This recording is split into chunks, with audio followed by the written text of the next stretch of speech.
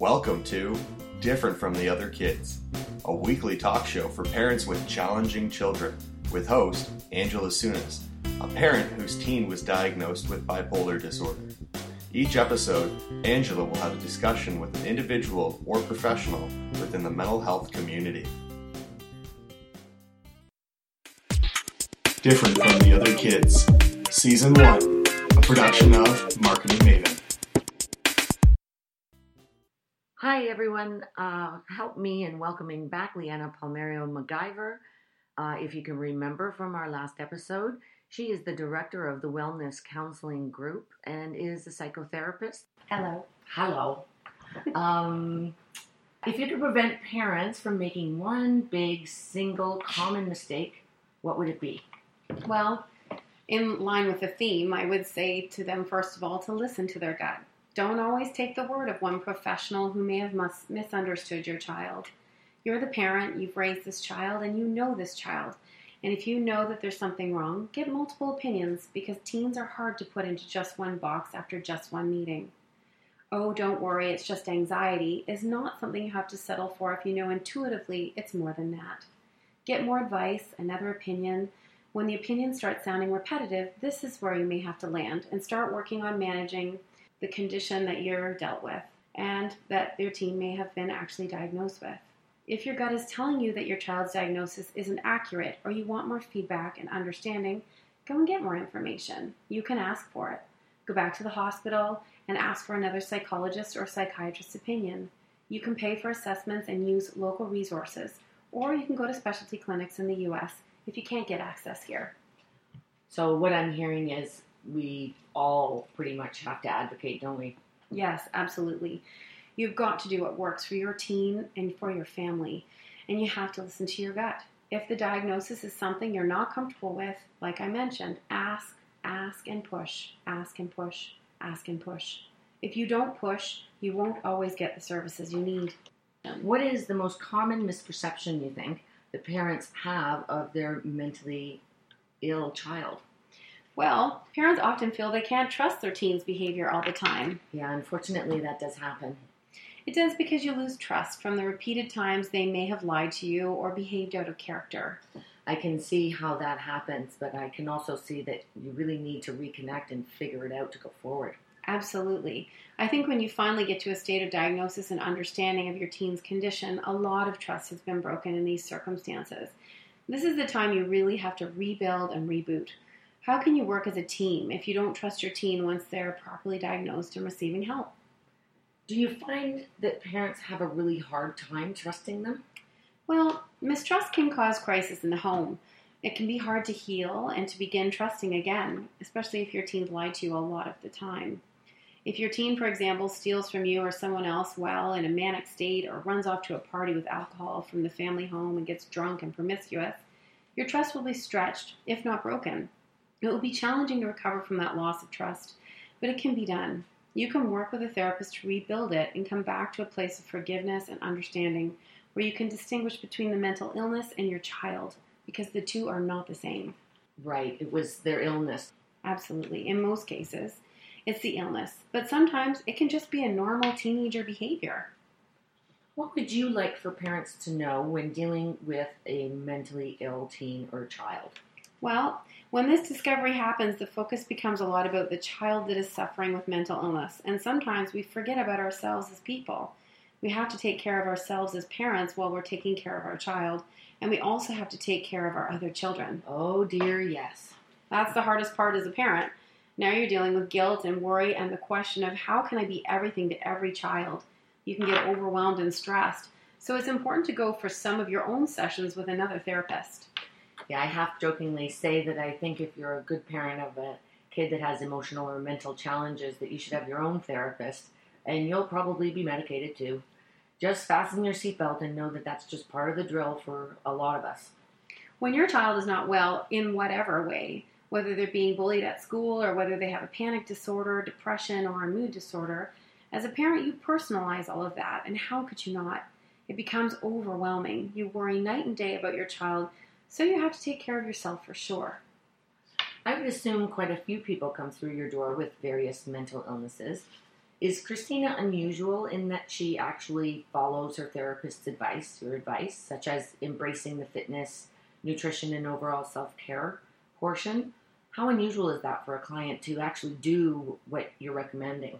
Well, in your daughter's case, was a star when it came to management of her disorder, in my opinion. Not every teenager will do the homework or the brain work that's required in order to get to an improved state. And why do you think that is? I think teenagers get distracted by things. Immediate gratification is often the top priority for teens. I think managing self-care is not as interesting as other things that may pop up. I think teens with mental illness may not realize that they're in a manic state, for example, if that's the state that they're in. And in that state, they may often seem to think that they're just having a really good time. Or when your teen is experiencing a low swing or depression, they often become confused and lethargic and unaware of how their behavior affects them negatively, let alone others. The lows from depression can be debilitating. It's getting them to buy into the importance of balance overall. The one thing I do love about working with teenagers is that often you can get them to change their behaviors and participate more in their therapy than you can with adults with a late diagnosis of mental illness. They appear more resilient, and the connection with their therapist is pivotal. And how important is routine? A routine is tremendously important.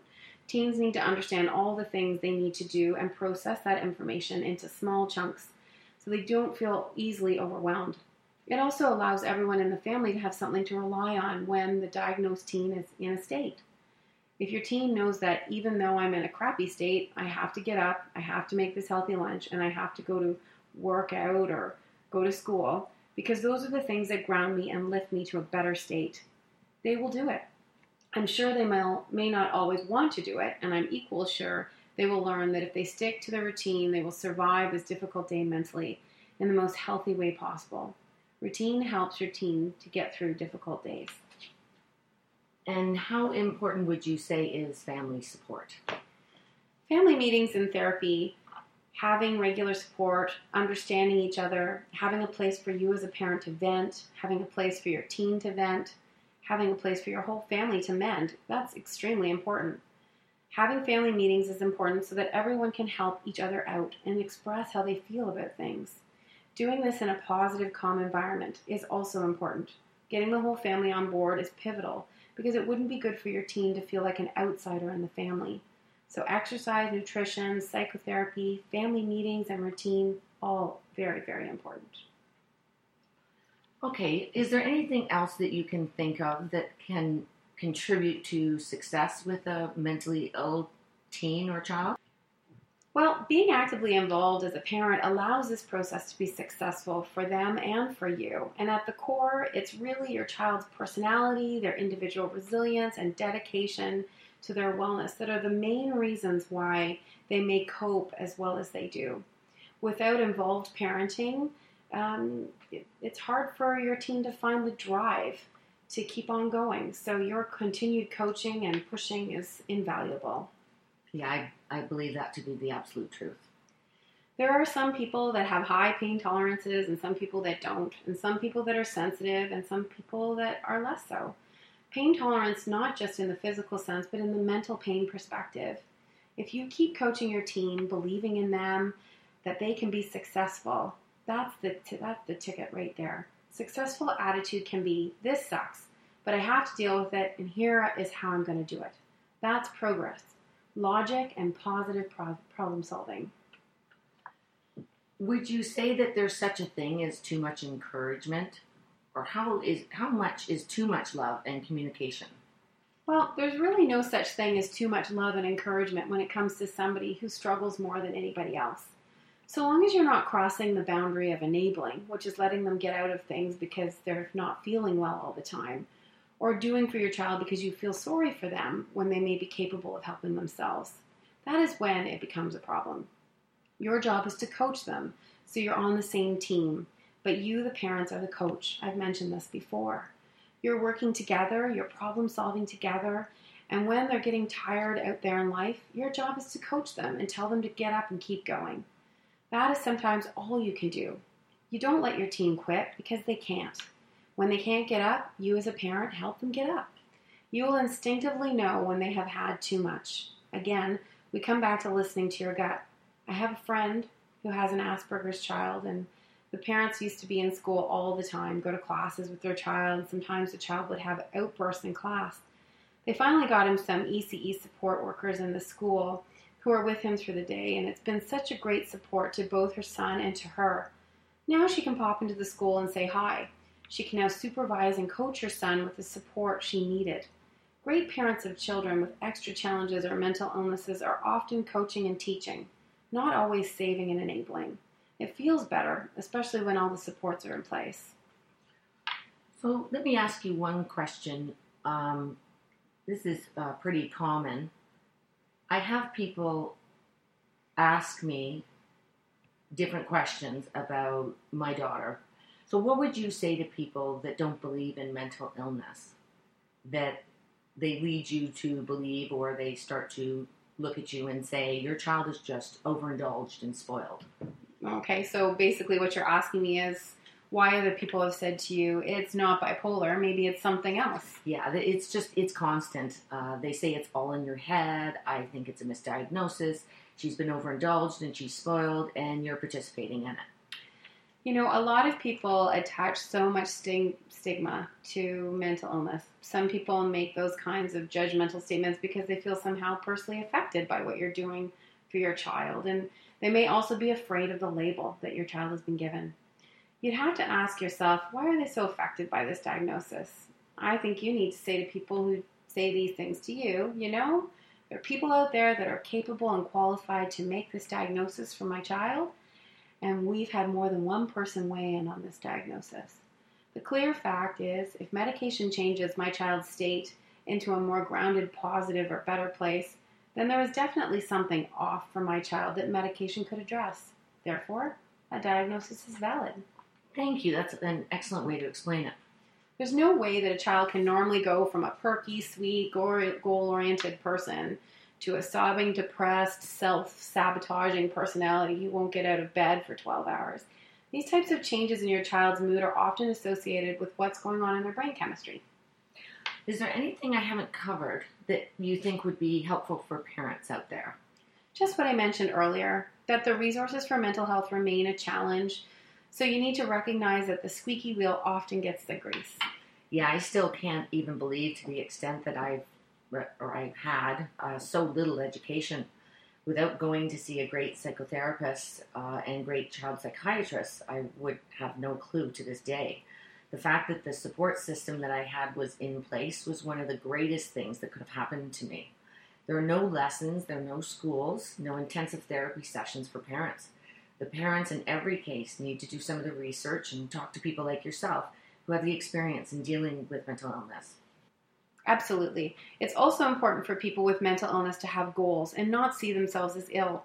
Parents play a vital role in that, but also the child plays a vital role. They need to be actively engaged with their therapist to see this as a condition that they can learn to manage and cope with, and know that they do not have to be dragged down by it. Okay, so maybe I can ask you this, if you don't mind. Christina was quite stable for probably 20 months or so. There was some fluctuation, of course, but pretty good stability. Then all of a sudden, there was a crash. What would you think happened? Oftentimes, that's a great question to ask the psychiatrist who's taking care of your child and managing their medication. And while I can't comment on specifics, I can say that sometimes brain chemistry can change, which can affect how someone responds to a particular medication or a combination of medications. Parents need to be prepared for this and to come back to the core principles of understanding and support for your child, and of course to stay engaged with your healthcare team, which can include, as I mentioned, your family doctor or a psychiatrist. Make sure you have a complete circle of care for your child. That's awesome. Thank you so much, Leanna. You've helped so many parents today. I really appreciate it. And for all the parents out there, I'll see you next time. It's my pleasure. Thank you all for listening, and please review our podcast on iTunes. This helps us spread our message and reach all those who need support. We've got a book on Amazon of all of these interviews. Please don't forget to follow Different from the Other Kids on Facebook and Twitter. Thanks for all your support. We'll see you next week. And now, a disclaimer. In general, I, Angela Sunis, am not a doctor, and I certainly don't play one on the internet. I am not even that well educated. I'm a parent, period. The advice from me presented on Different from the Other Kids does not replace advice received directly from a medical health professional. If you think you need help, I do recommend making an appointment with your physician or other appropriate healthcare provider. Thanks for listening to Different from the Other Kids, made possible with the support of Regal Junction, your connection to quality and stylish premium pet products. You can find them online at www.regaljunction.ca. Thanks for listening. We'll see you next week. Different from the Other Kids, Season 1, a production of Marketing Maven.